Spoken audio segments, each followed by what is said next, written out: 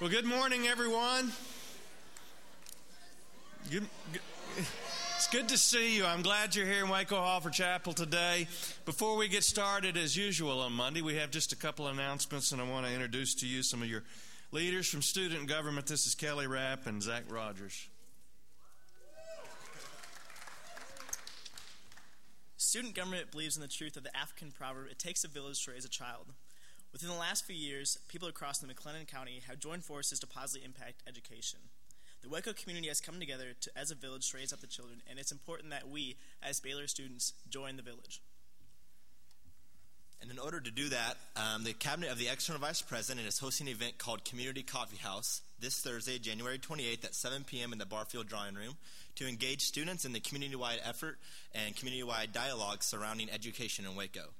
A local principal will come in, and he's going to tell us about the needs and all the things that need to be done to enhance the education opportunity for all the elementary education people in Waco. And we're going to see how Baylor has already had initiatives and things in store addressing those needs.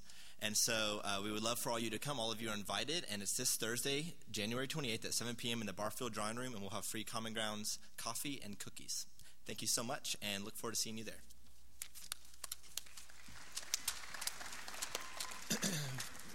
Baylor really is trying to be responsive, and so glad that you all are responsive to what's going on in our community and our world. This is Kelly, Oliver, and Tiffany Lambert. They are freshmen, and they're here to tell you about something that they've taken an initiative with related to Haiti. Okay, hi, I'm Kelly, and this is Tiffany, and we're going to tell you about something that we've kind of put together with another group of our friends. Last Sunday, me and Tiffany were at dinner, and on the news, a story about Haiti came on, and we were watching it, and I guess it just kind of got to us, and we realized exactly how bad it was over there. And so we started talking and trying to figure out stuff that we could do, and we came up with the idea of a benefit dance for Haiti. So we asked a group of our guy friends to see if they could help us, and they agreed. And then we also emailed UBC, we both go there, and we asked if we could use the church possibly to have the dance at, and they agreed.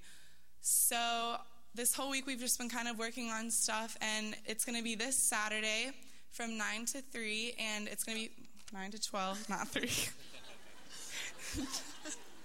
Anyway, it's going to be this Saturday, 9 to 12, and it's $5, and all the money is going to go to Haiti, and it's going to be a lot of fun.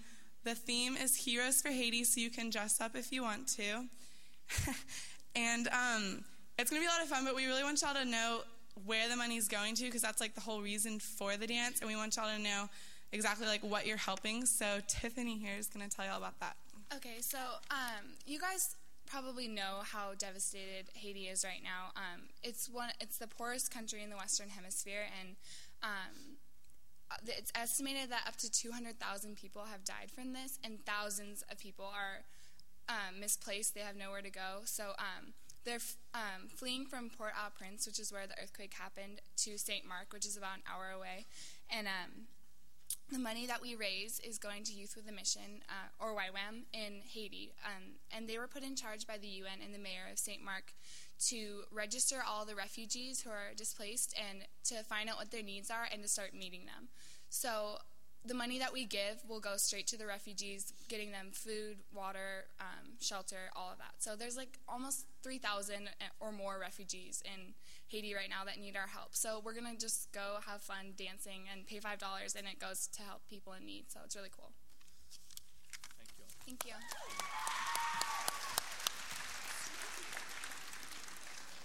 Let's begin our chapel hour with a word of prayer.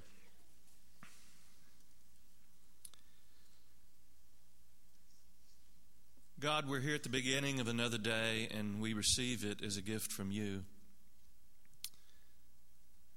All that'll come our way in this day and in this hour is a gift to us, and so we open our hearts to it and pray that we might be alert and awake to what it is that you might say to us. We're grateful for so many students who care so very much, and we pray that the initiatives that are taking place in these days will have your blessing. And bless this hour. Through Christ we pray. Amen. Alan Jacobs is here on the campus with us today as a guest to Baylor University and certainly to University Chapel. He is a professor at Wheaton College. And Alan's research does the kind of thing that people at Baylor are very interested in. He's primarily, as he teaches and he writes, thinking in terms of how it is that the life of Christian faith, Christian theology comes together with literature. We're interested in those kind of intersections here at Baylor, where people who think about the faith are also thinking about their discipline in some way. So how is it that the Christian mind comes together with the political mind, or the Christian way of viewing the world comes together with the business life, those kinds of things. Alan does that in particular as literature and things of word and expression are connecting with the life of faith and certainly with the church. He grew up in the South. He's a graduate of both Alabama and the University of Virginia, and after finishing his studies there, has been at Wheaton College for a long time. He is on campus not only to be in chapel with us, but he is lecturing this afternoon at 5 o'clock in the Alexander Reading Room, and some of you may want to join him there. The title of his lecture is The End of the Book and the Future of Reading. So he's particularly interested these days in how the digital reality impacts us as people of word and certainly in the church. You're going to enjoy what Alan has to say. Be a student here this morning. I mean, be committed to that, to hearing and to learning, and also to welcoming him. Be hospitable to this one who is among us. He's our guest, and you get to welcome him to the Baylor community and to University Chapel. So would you do that with me now? Thank you, Bert. Good morning, y'all. Does he always pray for people to be alert and awake, or is that just because I'm talking? I was a little nervous about that particular prayer. Hope that's a regular thing. I bring you greetings from the chilly northern Midwest. I've been there for a long time, as he said, but I grew up in Alabama, and it's still not natural to me. So I'm not really looking forward to going back into the 20-degree weather. I think it's about 20 degrees right now around my house, and I might just take refuge here in Waco for a little while longer. But I do bring you greetings, and I want to let you know that as much as I admire Baylor and as many wonderful things as go on at Baylor, there is a real deficiency, I think, and the deficiency is in the number of opportunities you have to go to chapel at Wheaton. Chapel is 3 days a week, mandatory for all 4 years that you're there. So if you guys are feeling the chapel shortage, I want to encourage you to think about transferring, to come up there in the 20-degree weather and go to chapel all the time. Doesn't that sound appealing? Does that sound like what you want to do? So I just want to know that there are opportunities available to you. So I'm bringing you a good word there. I'm bringing you a word of encouragement, a word of possibility. And so also, as I'm thinking about what I wanted to talk about today, I thought I'd bring a word of encouragement and possibility, and what would be a cheery, positive topic. And I decided that the cheeriest and most positive topic I could think about was martyrdom. So I'm going to talk to you about martyrdom today. So if you want to get happy, this is the place to be as we discuss that. Many of you will know the wonderful Georgia writer Flannery O'Connor. And O'Connor has a terrific story called the Temple of the Holy Ghost.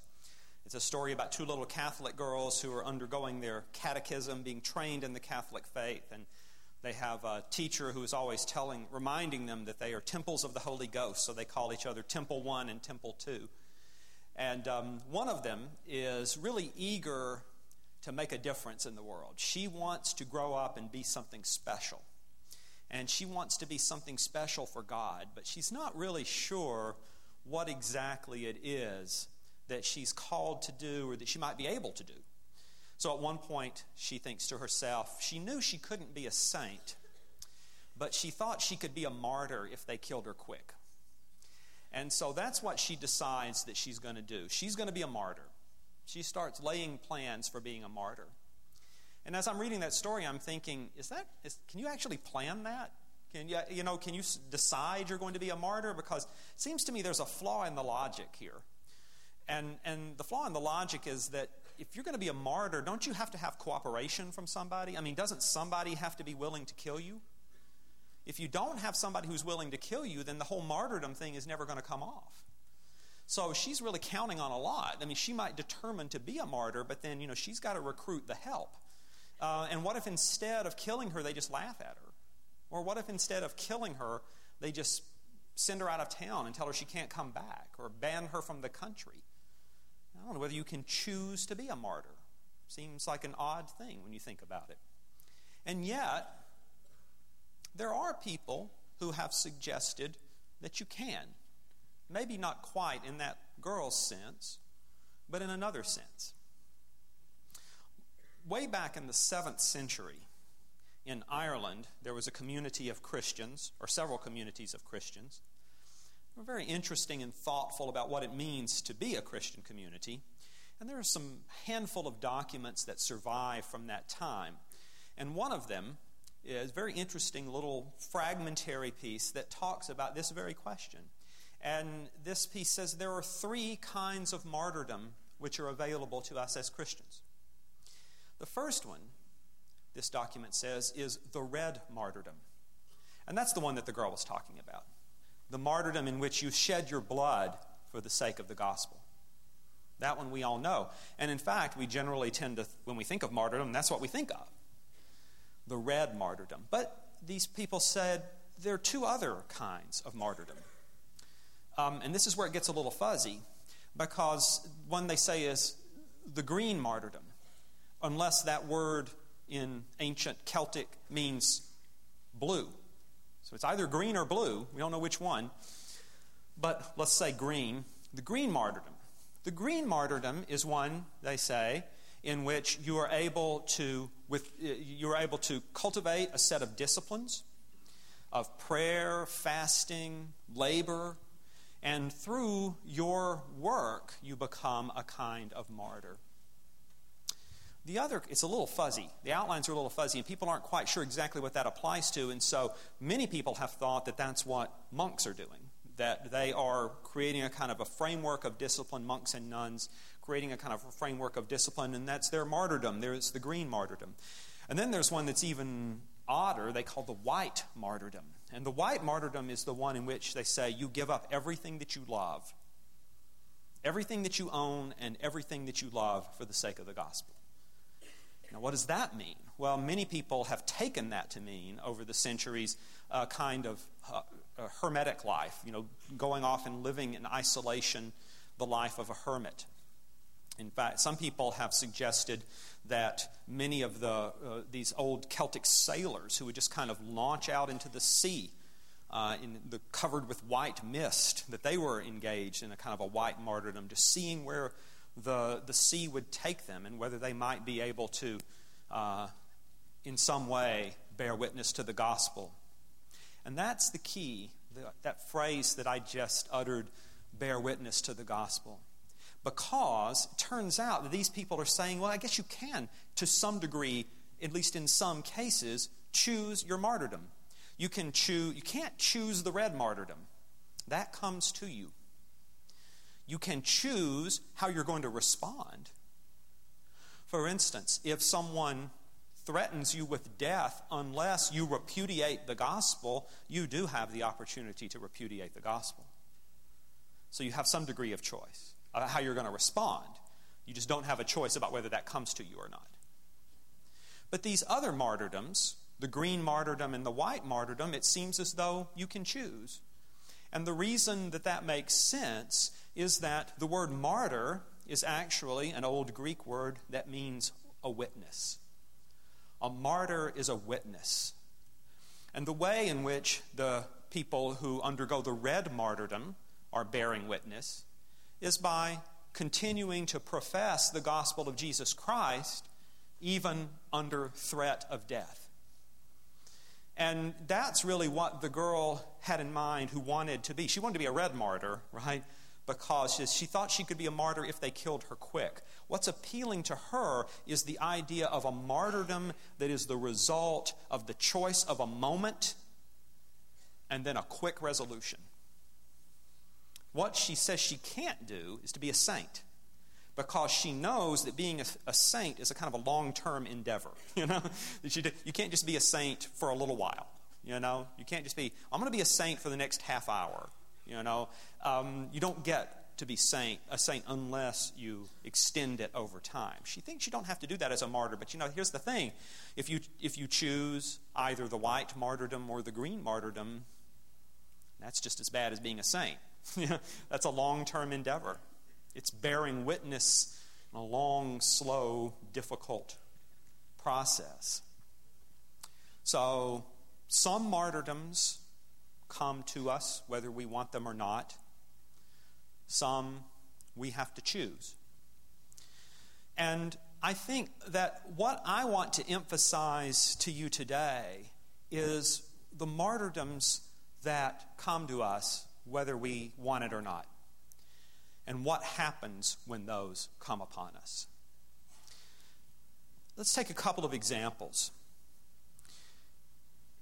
There is a kind of martyrdom which you would undergo if you were a faithful Christian in China today.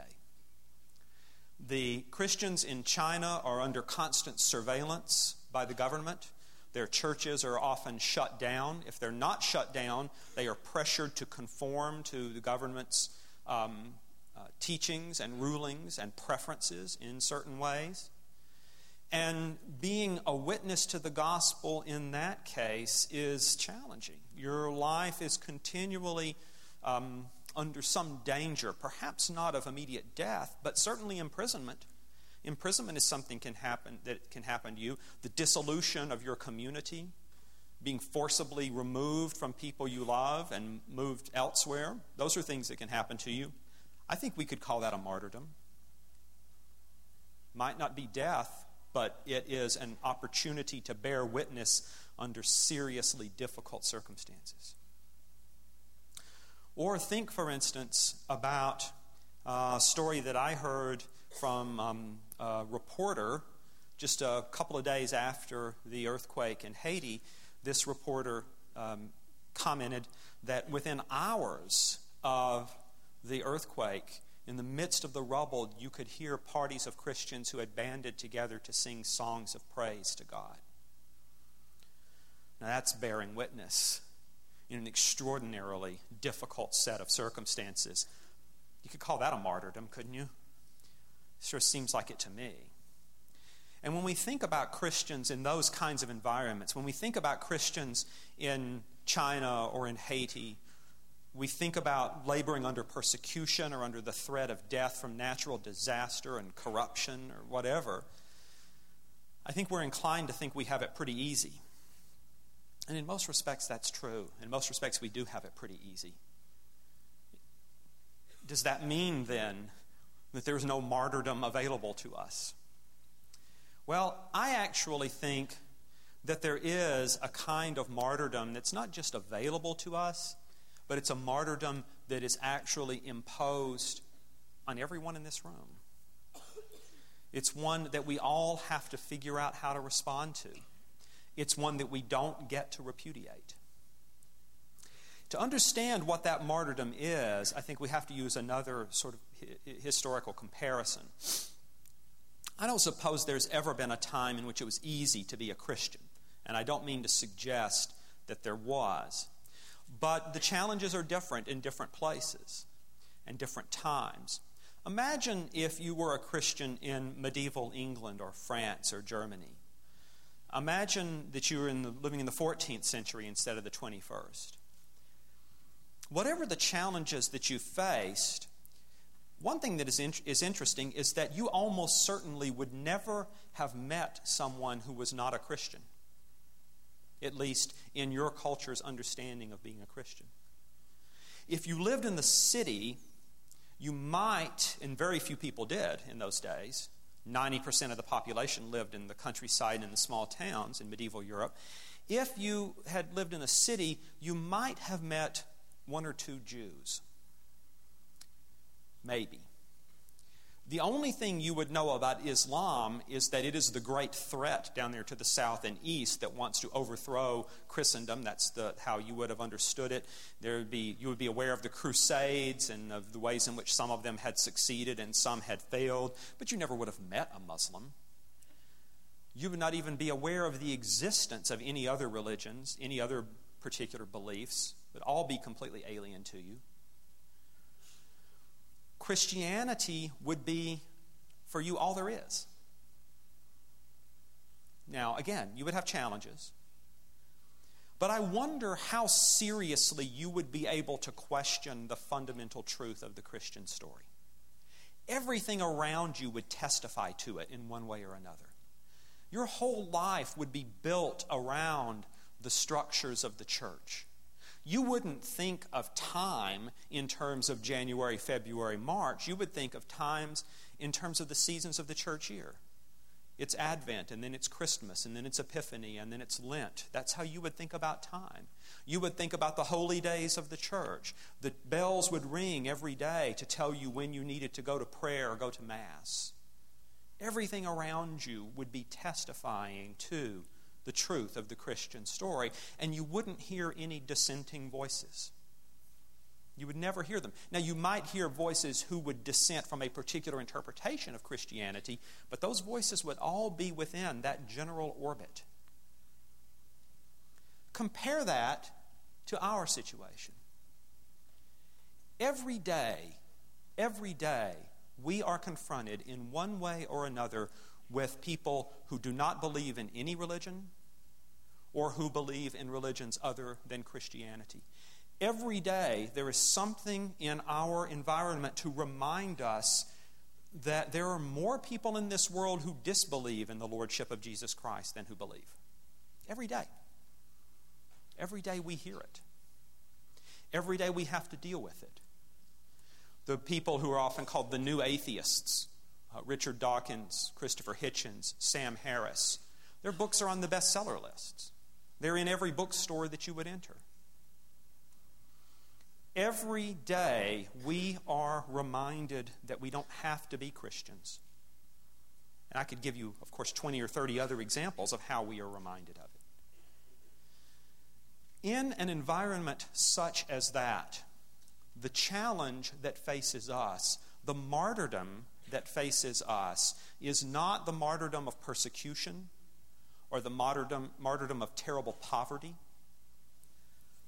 or the martyrdom of complacency, but instead the martyrdom of doubt. Doubt is not for us what it would have been for that imaginary medieval Christian that I talked about a little while ago. Martyrdom for him, if it came upon him, would be radically different than anything that we have to face. And doubt would have been a very different kind of doubt. He would never have had to be confronted, as we are confronted regularly, with somebody saying, "There is no God." Or someone saying, "There may be a God, but not the God of Jesus Christ." Doubt for us is almost like our daily bread, kind of nasty bread. But it's the bread that we have to eat. It is the air that we have to breathe. It's the martyrdom that we have been called to. I think there is a widespread failure in the church to recognize this, because I think there is a widespread tendency in the church to think one of two things about doubt. The first is that doubts are always terrible things, and it's a sign of your deficiency as a Christian, your shortcomings as a Christian if you have them. And I think that that is more common than anything else, so that we come to internalize the idea that our doubts are shameful. But then there's a kind of a minority view that at least I've seen a good bit over the years. People who are kind of proud of their doubts, and who say, "Well, I have doubts because I'm a thinking person." Those people who have great faith, or who seem to have great faith, are just people who have never thought seriously. And I think seriously, and since I think seriously, I have doubts. That actually it's often true that people who do think seriously do have more doubts. And I'm just not sure that that's something you should be proud of. That is, I'm not sure that's something you should say, that makes me better than my neighbor. Maybe your neighbor who seems to have great faith really does have great faith, and maybe that's a gift from God. I know of people who are just as thoughtful as I am, who have been given by God a greater gift of faith than I've been given. I also know that one of the reasons they have a greater faith is that they are more faithful in their practice of Christianity than I often am. So, there's two sides to that story at least. But it just seems to me that neither of those ways of thinking about it is right. I mean, doubts are not something to be ashamed of, nor are they something to celebrate. Yes, I am better than these other people because of the number and the seriousness of the doubts that I have. It's always worth remembering, that Jesus was very compassionate to those who doubted. One of the great cries in Scripture is the man who says, "Lord, I believe, help my unbelief." But it's also the case that he praised the centurion. Remember the guy that we sometimes call the say but the word centurion. The one who says, "No, Lord, you don't need to go and heal my servant. Just say the word and my servant will be healed." And Jesus says, "I've never seen such great faith in all of Israel." And he celebrates that. He loves that. He loves faith.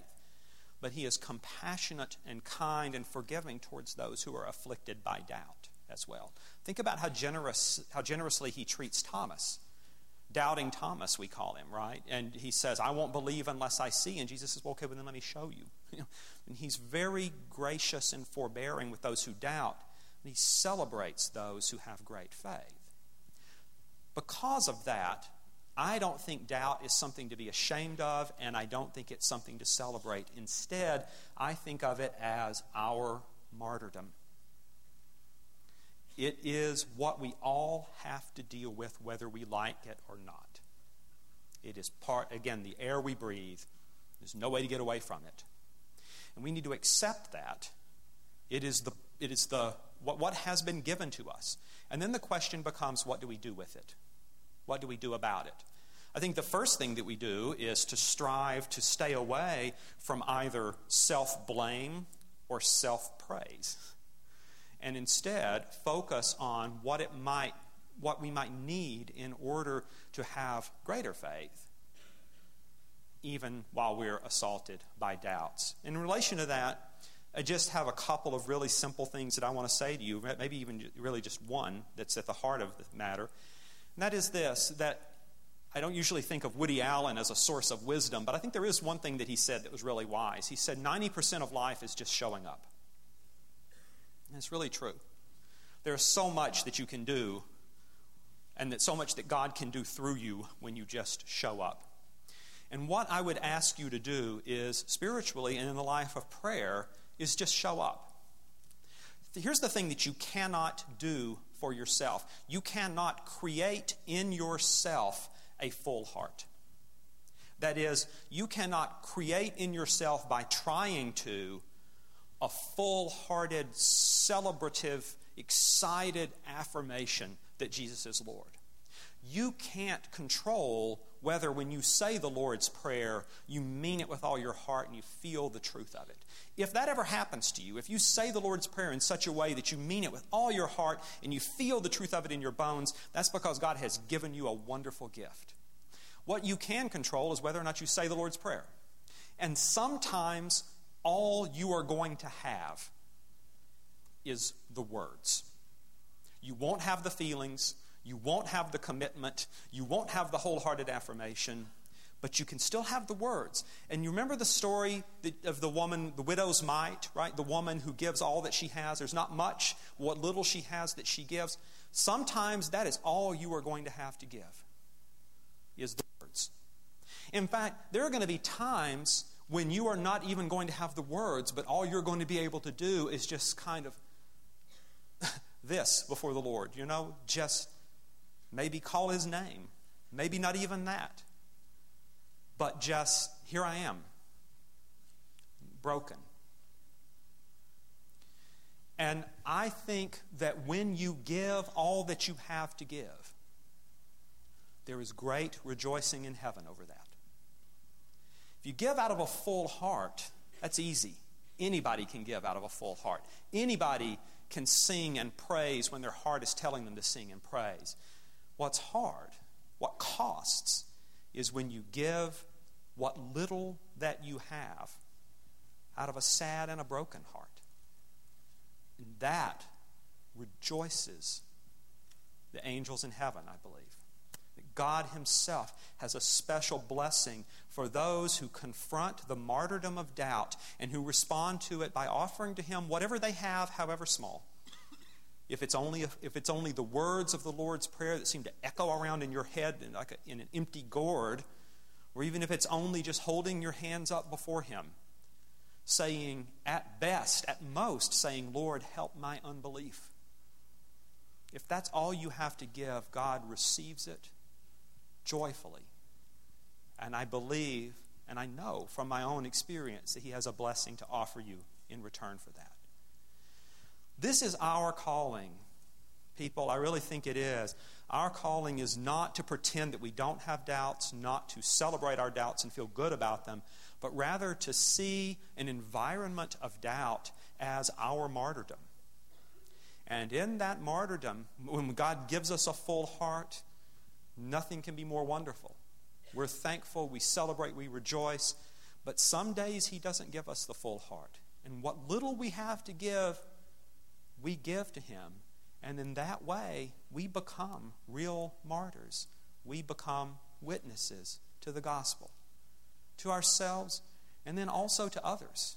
It means a great deal for others to know that we, when we don't feel like it, when our heart is not in it, are nevertheless striving to be faithful. And when we do that, that is because of God working in us. And the more that we do it, the more we will realize it, the more we will see it, the more we will experience it. The dark times will never go away. The doubts will never go away completely. But there will always be a blessing for us if we confront our martyrdom with humility and we give to God whatever we have, however little it may be. I understand that the custom at this point is for you to stand and receive a blessing. So let's follow custom then.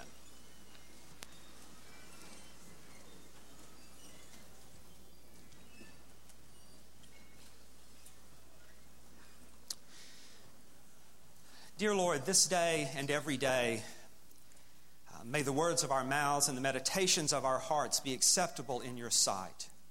And Lord, we pray that you will give us the gift of faith, which comes only from you, which only you can supply, and that you will teach us to receive it joyfully whenever it comes to us. Give us faithfulness, Lord. Give us a spirit of obedience. Give to us who are empty from your abundance. And may the blessing of our Lord, Father, Son, and Holy Spirit be upon us today and remain with us always. Amen. Thank you.